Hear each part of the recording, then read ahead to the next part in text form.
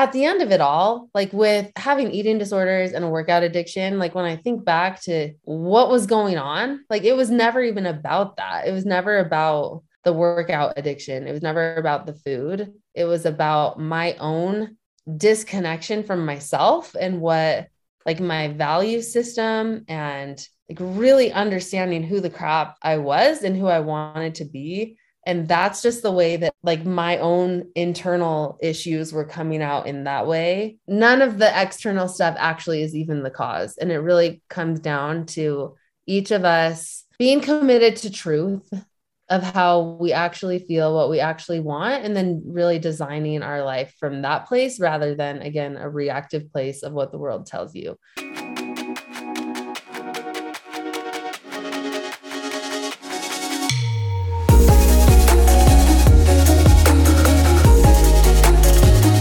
Welcome back to another episode of Get Psyched. I'm your host, Lindsay, and today I am sitting down with Erin, and I'm so excited about it. Erin and I actually met this year on a New Year's trip. What a way to kick off the new year by meeting such an incredible person. And it was the perfect way to start my New Year's resolution to bring more feminine energy into my life and to really harvest my female friendships. So if nothing else, this episode was just two girls sitting down, chatting away. And Erin is also a therapist in training. She's getting her master's in counseling psychology, and I couldn't be more excited to watch her on this journey. Today, we talk about becoming an observer of your thoughts, mindfulness and meditation, permission to be angry, and the fact that emotions are not behaviors. I want you to jot that down, think about it throughout today's episode, and how you can apply that knowledge in your life. While you're sitting down and listening to the show, be sure to pour yourself a delicious, salty element, LMNT. It's my favorite hydration supplement. And if you go to the link in the show notes, you will get a sample pack for free. All you've got to do is pay the flat rate shipping of $5. So if you're sick of hearing me talk about it and you have yet to try it, what the heck are you doing? Hit that link, grab some element, and enjoy today's episode.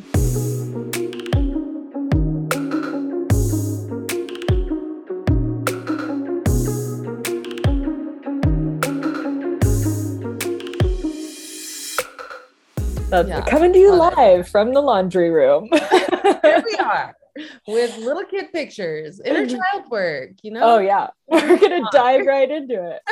What did that mean for you? I was laughing as I was thinking about this show because I'm so excited for people and listeners to get to know you for the next hour or so. Yeah. But selfishly, I was like, I just kind of want to hang out with Erin because same with you. I'm like, I need more of her in my life. So I'm glad. I'm so excited. So selfishly, listeners, this hour is more for me than it is for you, but I'm glad you get to be a fly on the wall for the conversation. For those of you that don't know, Erin actually was introduced to my life really recently. We spent New Year's together and immediately this is my experience. I don't want to speak for Erin, but I was like drawn to this girl. It's like, she has something, there's something, I want to talk to her. I want to hang out with her. And so I'm so grateful that you were there. But for people who don't know who you are, can you give a little kind of like blurb as to who you are in this moment? And we'll kind of through the show, get to how it is that you got there. Yes. In this moment, I am a life coach. I'm studying to be a marriage and family therapist. And this might sound a little weird, but I've done a lot of work on who I am at a time like this. And really, I've come to a place of being an observer and an experiencer of everything going on inside of me, in my brain, my body, and kind of detaching from all of the labels, the identities. I'm just, an observer of my thoughts and my experiences. So that's kind of where I'm at right now. Hell yeah. It was funny when we were chatting, the road, for those of you listening that don't know this, the road to becoming a marriage and family therapist is long. It is so long.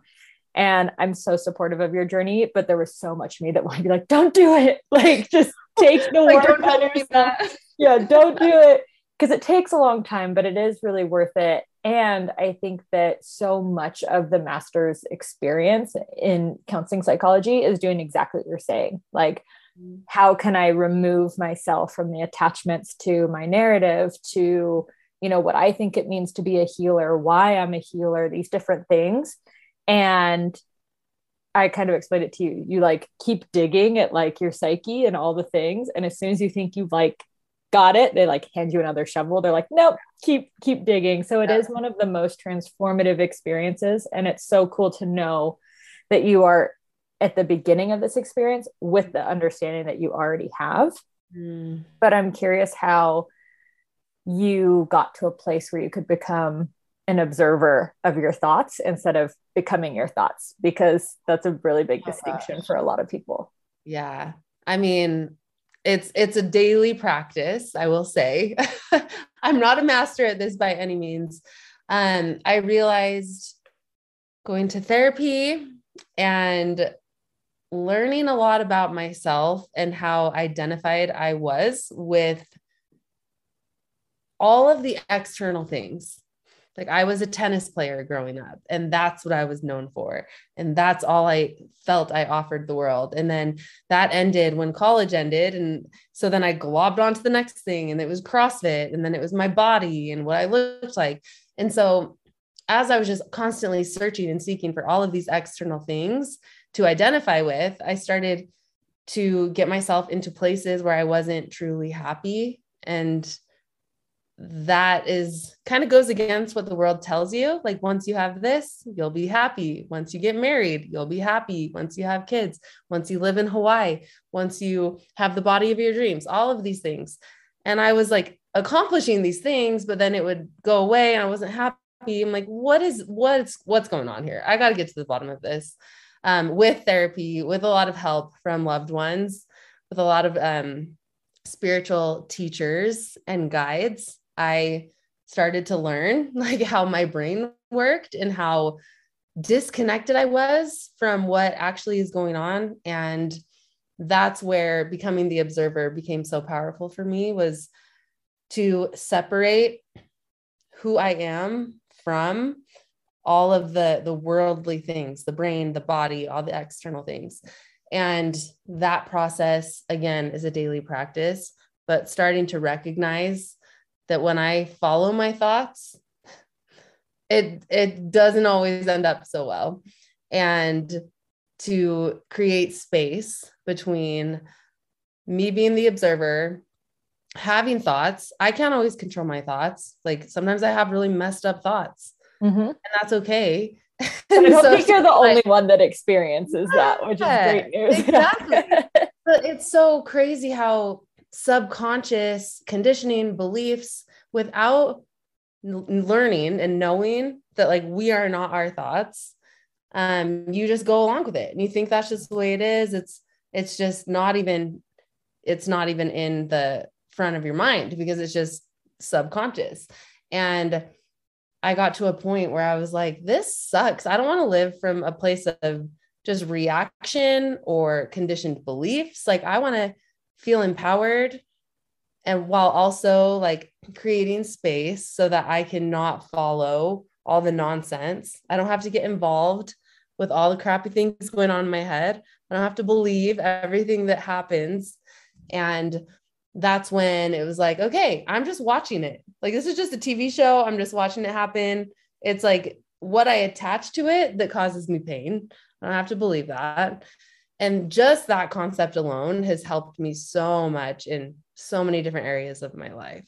So what were some of the practices you put in place then to, because I think that so often we present something that is so simple in theory, but is so hard to do. Yes. I mean, everything, right? Yeah, right. You're like, that's all it takes. It's just separating attachment from your thoughts, right? Yeah. But we're not really raised or conditioned to do that. So what kind of things have you done to take a step back? So there's quite a few things, and it's come in different phases, like different times. Certain modalities served me better. But I will say mindfulness practice, which I'll separate mindfulness with meditation, because meditation has been so powerful for me to do that every morning. And it's throughout the day, starting to bring more mindfulness to just the little things throughout my day.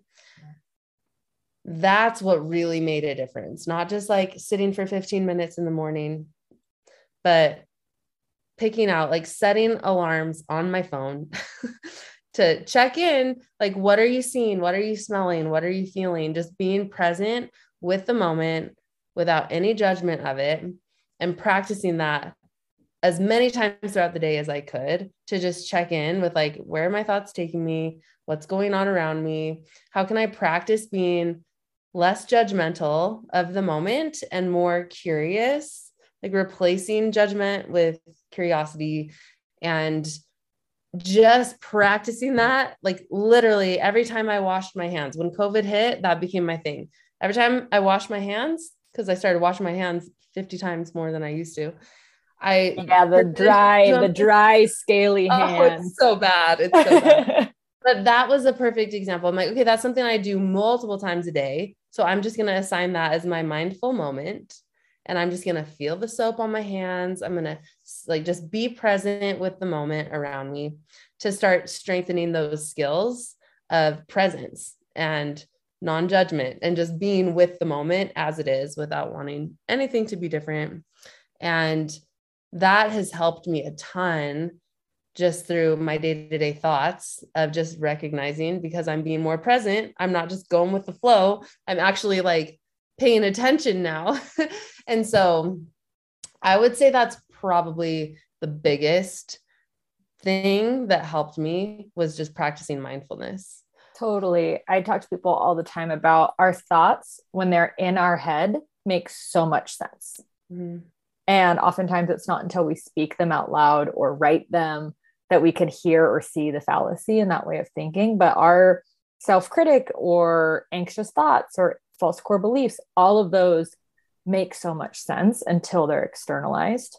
Mm-hmm. And I think, like you were saying, finding mindful moments, whether that's washing your hands or like getting in a bubble bath and actually feeling the warmth on your skin, or how does it feel when I let my knee out? Oh, there's like that temperature change, all the different things. What is what's real, right? What's in front of us, what's happening in this moment, not what my head is making out to believe is real. Totally. It's all perception. That's what you start to realize, like, that I'm making this mean everything that I'm making it mean. And I don't have to do that. I don't have to believe it. So it's really powerful. And I love that externalizing. That's another thing that has helped me a ton, and something I've always done. I'm a big journaler. I love writing. And so I've done that since I was a kid, but my journaling changed a lot. My journaling back then was like, oh my gosh, I got my first kiss. Now my journaling it's so powerful for me to write things down, just what's happening in my brain, just externalizing it. And that self-awareness, that it brings forward so much that maybe you didn't even know was going on in there. So I love that you said that, because that's been really helpful too. Totally. What was it? Because you've kind of touched on, the body of your dreams, or living in Hawaii, or, we set these big milestones for if I get this, then I will be happy. If I do this, then I will feel successful or whatever. And in my experience, I have spent so much time chasing the destination that I didn't have those mindful moments, right? I didn't, as cliche as it sounds, fall in love with the process. Mm-hmm. So what was it in your life that you were chasing, and once you achieved, kind of realized that it fell flat? Yeah. The biggest one for me, and not everyone has like a huge rock bottom moment. I hit that very intensely. I was chasing the body and the fitness and all the things that come along with that. Just my self-worth was so placed into how I look, appearance. And so I chased that. And it was like, I did all the things, like worked out 5 hours a day, like was so lean, did all of those things, so committed to it, ate as perfect as I possibly could. And I was really good at it. Like I was good at that. And I'll never forget the moment I was living in California at the time, and my family was visiting for a family vacation. And here I was, like having the body of my dreams, just thinking I had this life living on the beach. And I was so unhappy. And I was sitting there with my dad, just so unhappy.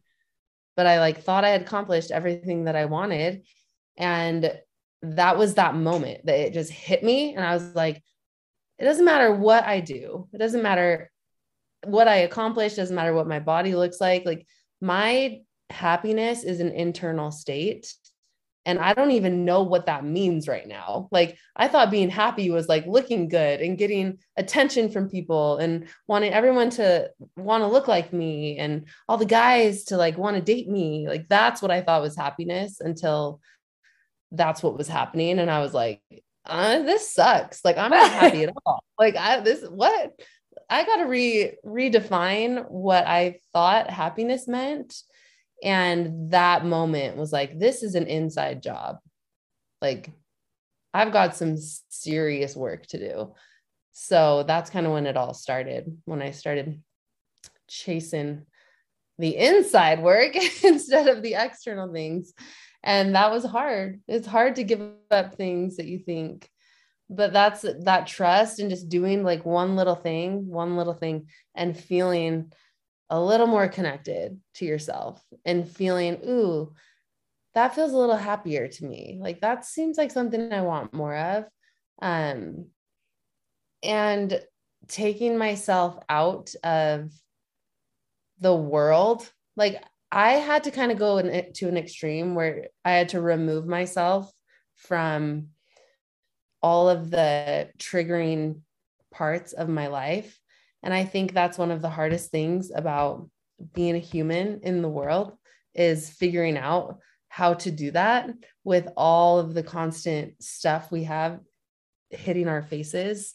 So that's what I needed. I needed to take a break basically from the world and just be like, okay, I got to go. I got to like go inside, stay in a safe place, just start doing some work to protect myself for a little while. Obviously that's not long-term sustainable, but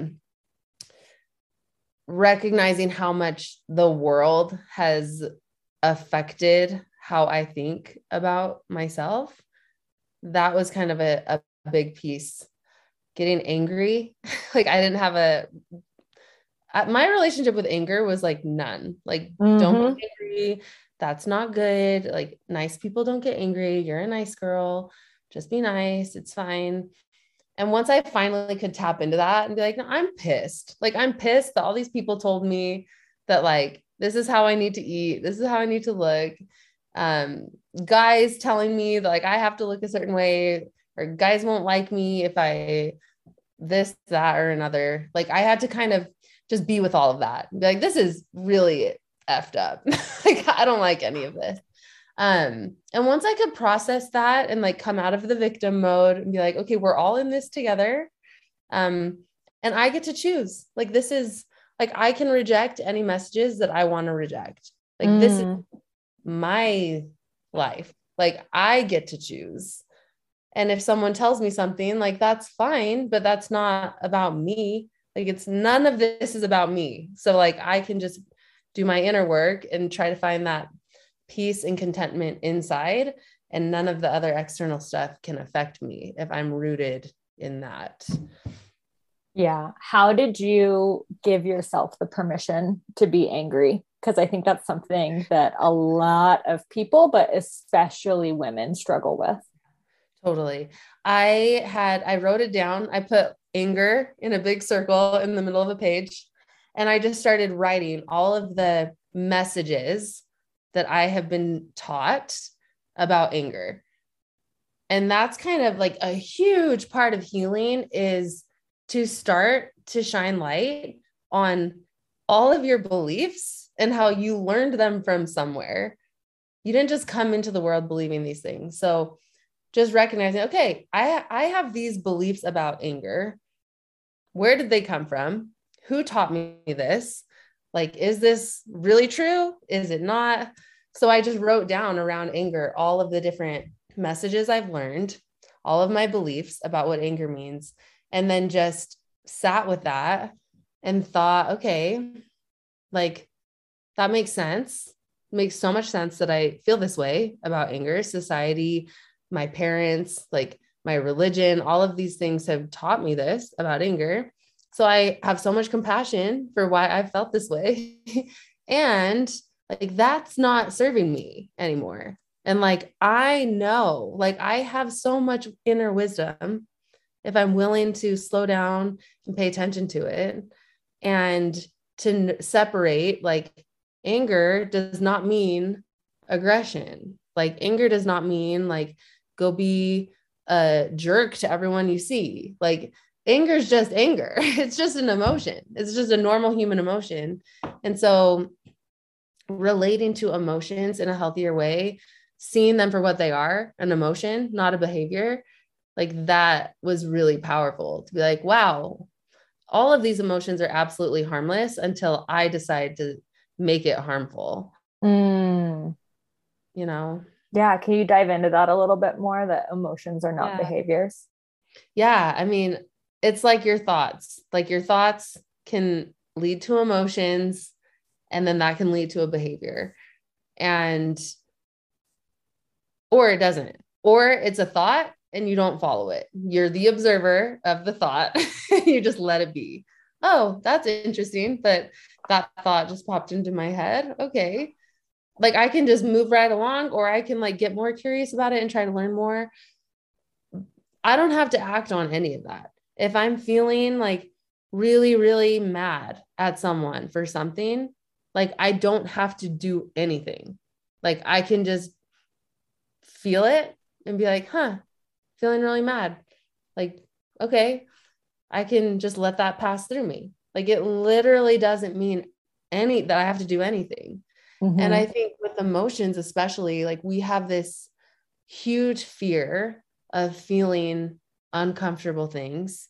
And a lot of emotions are really uncomfortable. And if we let them just be what they are, then that's the end of it. They come, they go, and there's nothing else to worry about. But when we act on them, then we create all sorts of problems for ourselves. So I think that's just so powerful is to develop a healthier relationship with emotions, create a bigger capacity to be with uncomfortable emotions and comfortable emotions. I think of like happiness. I've heard Brene Brown talk about this and a few other people. When you have a happy moment, the first thing that comes in your mind is like, oh no, where's it going to go? When's it Like I going to have to cling leave? on to it. And so you're either clinging onto the good stuff or you're suppressing or like running away from the bad stuff. And either way, we are being controlled by these emotions. So it's so powerful for us to learn how to not cling, not suppress, but just like allow, let things move through us. Be so grateful for the times where it's like, wow, this is amazing. And then when things aren't so great, then you just know, okay, this is going to pass. Like it's just an emotion. I can be with this. It's okay.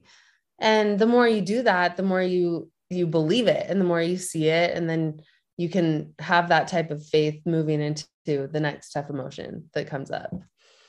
Yeah.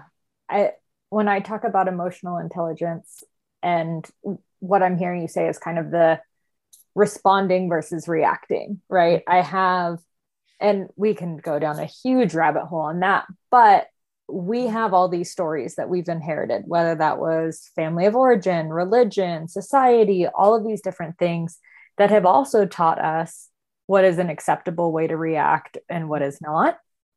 Mm-hmm. And when we get really curious about those narratives, like, wait, is that even mine?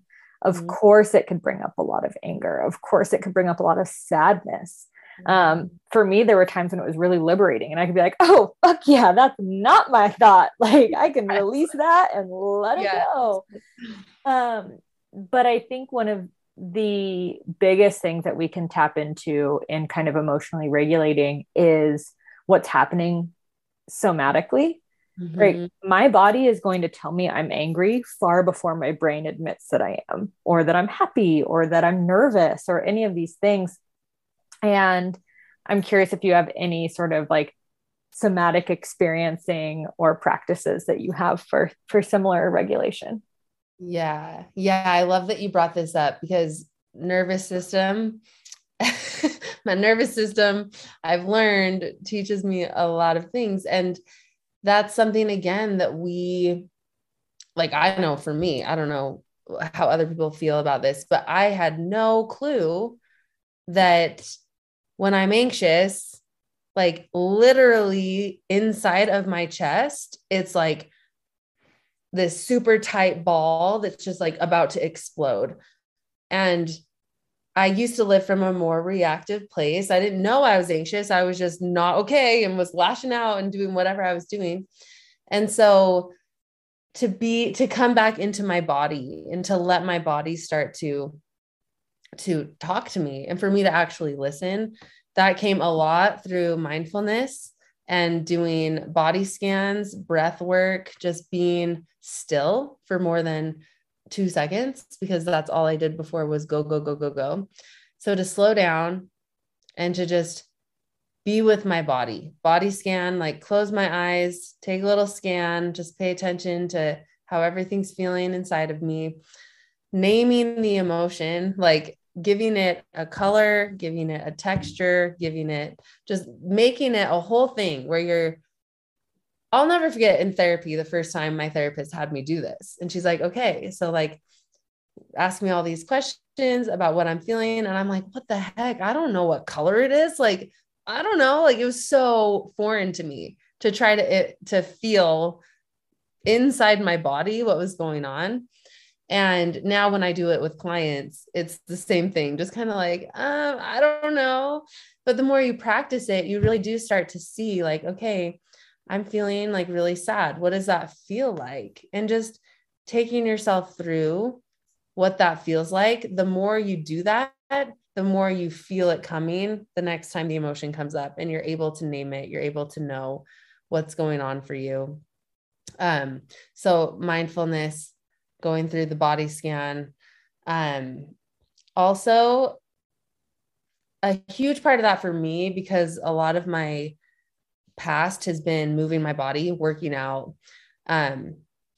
dieting, being really restrictive of what I ate. And I lost a lot of trust with my body in that process. I was so in my head of like what I should do, what I should eat, how much I should work out, how I should work out. And as I started healing, that was a huge part of me becoming more connected somatically, like what's going on inside of me. Am I hungry? I don't know. Like I'm not supposed to be hungry right now. So that piece, connecting back to my nervous system, to what it feels like in my body, to start building trust with my body by how it shows up for me every day and listening to it. That really helped me heal all of the distrust that I had created through my head trying to control my body. So movement turned into, okay, I'm going to go on a walk and I'm just going to feel my legs going, feel my arms swinging, just being more present in my body so that I could actually tap into what my body feels like, what it's trying to tell me. So yeah, just like gentle movement, yoga, all of that really helped me connect back to my body in that way. Yeah. What were the messages or what was your body telling you during the healing process? Oh my gosh. My body was telling, for me, my body was screaming for me to just lay down and rest. And that was a huge part. Like, it was really, really hard. I didn't want to do that. I wanted to keep moving. My head was telling me to keep moving. But when I actually tuned in and listened, it just was telling me, you need to just lay down and rest. Like, you don't want to do anything. You just need to lay down, just be still, just slow down, and like be nice to your body. Like, that's all I want. Feed me, rest. And yeah, it's not always what you want to hear. Sometimes you like, I don't want to do that. But that's where my body was at when I first started my healing. Do you still find that old narrative coming up? Mm-hmm. All the The time. I gotta go, I gotta move, Yeah. what do you do now when Yeah. that comes up? So it's been a slow process. Like, some people are able to just, they start their healing journey and they just go all in and they commit to like the exact opposite of what they were doing. That was not me. I do things very slowly and in my own way. So I kind of slowly tried to just like one thing a day, like challenge myself in like little ways to change my behaviors. Um, and now looking back at like the last few years, I see where I am now with slowing down. My relationship to slowing down is so different. Now I crave that. Now I feel like that's when I feel the most connected to myself, is when I'm slow, when I have my meditation in the morning, when I make sure that I have time to like be with the moment and to not distract myself. I think as you realize, when you have addictive behaviors or are constantly seeking the external, or you have trouble slowing down, very often you're distracting yourself from something going on that you don't want to look at. And as I was able to open that and be like, okay, I can look at it. Let's look at it. What's going on in there? Slowing down wasn't so hard anymore, because it was like, wow, this is actually a portal to very divine messages that I can receive by slowing down. And yeah, it's not always comfortable. Sometimes it's like, oh, I don't want to be thinking about this, or oh, I'm kind of bored, or how can I distract myself?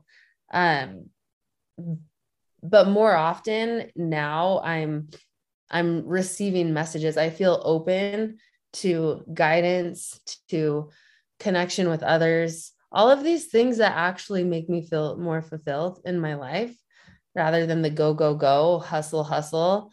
Or you need to work really, really hard all the time in order to be worthy. Like, all of those messages that the world tells you, once you do slow down, you're like, wow, that's not it. That's not it for me. Like, that actually isn't what I want. And some people might want that. Like, who's to say? I just know for me, my time here on earth is limited, and I want to live with the awareness always that this isn't permanent. My life is very temporary, and I don't want to be at the end of my life wishing that I would have just been there for the little moments, enjoyed myself more, slowed down, been more connected, all of those things. So that's a huge part of like, okay, what the heck is this even all about? And it's not Totally. hustling my life away. Yeah. I had, I think there's listeners on the show that have definitely heard me talk about this. I worked a lot with an IFS therapist, so internal family systems. And I, similarly to how you're explaining emotions, in IFS, and now I do a lot of that work. I have all of my clients or all of my friends go watch the Pixar movie Inside Out. I don't know if you've seen it or not. So good. Yeah. So it's all the emotions, right? There's like this little angry part and the anxious part, and they all have different names and they all are different colors and have this whole different appearance. And I have a part that is very similar to yours. At the minute I feel discomfort, I just want to physically move my body, whether that is working out or physically running away from the discomfort. I'm just like, if I can move, it'll go. And my therapist was like, if it left, you probably wouldn't be in therapy right now, Liz. So Probably how's not. that Not going? And so I can be the first one to echo and say, like, it is not easy to slow down. And it is a warrior's journey to sit and be like, I am so uncomfortable right now. And what is bringing the discomfort? Because we are not programmed as humans to lean into discomfort. In fact, we're programmed to run towards comfort. And make a comfortable life. Yeah. And so I love that you brought up that it was actually the slowing down and leaning into those things that brought you more comfort than running was ever doing. Totally. And I also think sometimes distraction, sometimes bringing on all of the heaviness of life and the emotions and all the things you're struggling with, sometimes that's a lot to handle. And having a healthy distraction and having coping mechanisms that are helpful for you in that moment, I think that's so important to have. So I don't think it's always healthy either to just sit in it all and to just be like, all right, I'm slowing down, like bring it all on me. Pile on top, dog pile. Like, I think like we're so like, we're human. We need to just like take a break and to go like, okay, I've been feeling these emotions. I'm not running away from it. I'm not numbing out. I'm not turning to things that are destructive. I'm going to do something else though, to take a break and to help me like help nurture myself through this tough time. And then I can come back to it, but to be in it all the time too, like that can be a lot and can just feel too heavy sometimes. Like, I think it's important to keep it light and to like, okay, how can I laugh right now? Like, I need to just go find something to laugh at or whatever. If it is like going to move your body, like as long as it's not from a destructive place, I think that's an important thing for people to have, these coping skills. Yeah. Can you talk more about the destructive place? I know that you brought up, kind of addictive behavior or things like that. Is that kind of what you mean by destructive? Yeah, I feel like for me, it was working out. Like I was addicted to working out. Like that was my only coping skill. And I'm like, okay, I'm feeling lonely. I'll go work out. Oh, like I'm feeling bad about myself. I'll go work out. And I would just always be working out at the cost of a lot of other things that could have helped me, at the loss of connection with other people, relationships, my own physical health. Like it's not healthy to work out that much. And that's where like a lot of people, I mean, whether it's alcohol or any substance or it literally anything, it could be anything that you feel is like your thing that you like have to have in order to be okay. That's just something to pay attention to. Like, can I be okay without all of these things? Like, if I can be okay, and then I'm using that in a way that's going to uplift me or help me be better or more connected or whatever, like that's probably a healthy way to make decisions. If it feels like a desperate, like I have to have this, otherwise I will not be okay, or doing it in such excess that it's actually harming your life, that's where it's more just like you probably want to just keep your eye on that and just be like, okay, what else can I invite into my life? So that's not the only thing I turn to. So I have more options, more of like a menu of things to help me through. I think that's just so important for people to have multiple areas that they can turn to for support and help. Yeah. What is it? Because what's especially hard is what you named, that when we hear addiction, right, we think drugs, alcohol, and substances more often than not. And like you said, I was addicted to fitness. I was addicted to working out, which is so hard for us to identify when moving your body, working out, self-care, it's highlighted as this really positive thing in people's lives. And oftentimes when people are depressed, it's like, oh, lifestyle change. Can you go work out? So how did you start to identify that that was one of the big problems in your life? And then how have you created a different relationship with it now? Yeah. Um, Gosh, it was a problem for a long time.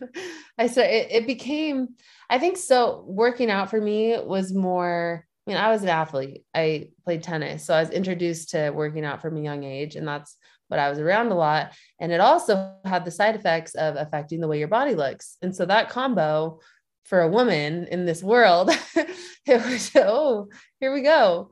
Okay. I can work hard. So I'll work really hard at that. And that became a thing too. Like, oh yeah, look at me. I'm a really hard worker. Isn't this really impressive? And Yeah. so, Tell me how great I look. and so, so I would say, like, looking back at my life, I was, gosh, I mean, even when I was playing tennis at the University of Utah, I would go in early to work out extra before we did our weight training. And then I would stay after practice and do more running. Like, I was always doing more exercise. And so that was a problem for me for a long time, like probably since high school. Um, and so when it got to the point where my body was actually shutting down, like, I Mm. knew it was a problem, but I wasn't ready to address it. I was like, it's not that big of a deal. I have a really good way of like minimizing everything and thinking everything will be fine, you know? And so that was going back to that rock bottom point for me. That's when it was like my body was literally shutting down. Um, I was passing out. I didn't like, my whole family was so worried about me because I looked sick. My blood pressure, my blood sugar, everything was just all over the place and I didn't feel good. And so that's kind of when that point hit where I was like, okay, like, I know you've had a problem for a long time. Now's the time. Like, you might not make it if you don't change. So, like, you kind of have to change now. Like, it's not an option anymore. And so, um, once I could just admit that out loud, I think that was a huge part of it, is to be like, I have a problem. I admit it. I know you guys all knew that already. You've known that for a long time. But now I'm willing. Now I'm ready because I have to. I have to be. Like, I don't want to die like this. This isn't good. So that's when I committed to changing. That's when I got a therapist, and that's when I moved back to where my family lives to have more support and community. Um, and then that process, yeah, it was baby steps, like such small things. I had to slowly cut out the like a half an hour here because I felt like I couldn't do it. Like, honestly, I felt like there's no way I can stop doing this. Like, I have to keep doing this. It's the only thing that makes me feel okay. Mm. So having that, the small, tiny things. Okay, this week I'm only going to work out for this amount of time. This week I'm not letting myself go back to the gym if I've already done a workout in the morning. Like, just little tiny things, and then making that my new normal. And then choosing something else. And like, obviously having support, having a therapist, having family that was keeping me accountable and helping me with that was helpful. But at the end of it all, like with having eating disorders and a workout addiction, like when I think back to what was going on, like it was never even about that. It was never about the workout addiction. It was never about the food. It was about my own disconnection from myself and what, like, my value system, and like really understanding who the crap I was and who I wanted to be. And that's just the way that I was using, like, my own internal issues were coming out in that way, when I think so many people can relate to this, but it might show in a different way. um so I feel like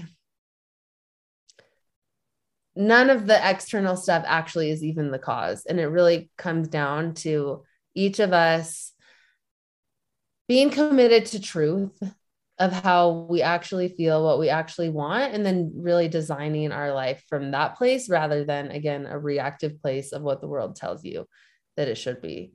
So, but small steps. That's always my advice. Just take one thing at a time, one small step. It can be so overwhelming and then you'll just want to quit. Um, so I support that. Just little tiny changes. Yeah. What was the most transformative part of your healing so far? Wow. I've had a couple things. I would say my first psilocybin experience, that unlocked so much inside of me that I didn't even know existed. And that was kind of the start of me being in tune enough to listen to all of the things and to just be open. It opened me up where I was like, okay, show me what I need to see. and that, like, tapping into that part of my subconscious, feeling the amount of love that I felt in that experience, it finally clicked where I was like, whoa, like, I am so loved. Like, I feel so much love right now that I deserve to choose to create a better life. Like, I finally felt that. And I think, like, going back to how we always, like, there's so much we know, or it seems so simple. But it's so different when you actually feel it as truth within your body. And that psilocybin journey, it finally clicked. I was like, whoa, I'm so loved and I deserve to be here and I am worthy of everything. Yeah. I'm worthy just like everybody else is. And I don't have to do anything to earn that. That was really powerful. Yeah, that's what so much of, well, what our conversation has been, but what the research around both psilocybin and MDMA therapies is that how we were talking earlier about, can I name those emotions in my body? Can I feel this different state of being, a different perception of self? And it's kind of that, like, feeling is believing thing. Because if all it took was seeing, then we'd all be fucking believers, right? But the fact that they're saying it's not, the chemical substance of MDMA or the properties of psilocybin that is healing people, it's the fact that they are, quote, seeing God, or they are feeling these different states and then able to believe them with their whole being and bring that back, or to use, the term integrate that back into their waking consciousness, that makes the whole shift. Oh yeah. Yeah. And I felt that. And that's what my next most healing experience was, an MDMA journey. It's, of course, it's all the little things in between. So it's not like, it might not be for everyone. And like, there's so many different ways that we can heal. I just know for me that both of those, my first psilocybin and then my first MDMA, the clarity it brought me, the way it broke me open, the way it like, the truths that I wanted to feel but didn't feel yet became true. And it became like, none of this is about you, and you didn't do anything wrong in any of the relationships. Like, everything is a projection of other people. And to feel that in my bones and to be like, whoa, like, I have been making everyone else's decisions about me, that like I did something wrong, or that I'm broken, or that I need to change, or that I need to show up differently, or that I'm not worthy. To be like, oh, we are all just these imperfect humans projecting all of our shit onto other people. And that's okay. But to know, like, it doesn't mean anything about me. That is relief. And that is very healing, to actually feel that. And to have that constant, it takes, everyday reminders, integrating all of that to hold on to that. But to feel that in your bones, like, that changes you. So those were definitely some powerful experiences that helped me a lot in my journey. I have like full body goosebumps because when people feel a change, I mean, I'm such a somatic person anyway. And it's so funny to think of that because when I first started therapy and they were like, where do you feel that in your body? I was like, shut up. I fucking don't. I'm talking to you about it. I'm telling you. And they're like, but where is it? Right. And so to really, again, throwing around woo-woo terms, but I think that they have good juju behind them when they're used correctly, embodying that and knowing that that is like the truth in your bones is a transformative experience that nobody until they felt it can quite understand. No, exactly. And that's what it was. So super grateful for those experiences. Oh, Erin, I'm super, super grateful for you. I know that I could continue to go down these rabbit holes all afternoon with you if I was left to my own devices. Call Joe Rogan up, be like, I'm going to start using your 3-hour platform. Thank you very much. But since we don't have 3 hours today, how can people stay connected to your journey, keep up with what you're doing, and get connected in any way? So I have a website, erinmonson.com, my name, and my Instagram. That's pretty much my social media platform. I do everything through Instagram. So that's a quick way to find me, to follow what I'm doing now. And yeah, so much of my work is just on Instagram and on my website. And it's something I'm so passionate about and I love so much. It's been life-changing for me. And so I know we've talked about this before, but just thinking that you could open these doors up for even just one person and to show them that there is a different way, that you don't have to buy into so many of these messages that cause us so much pain.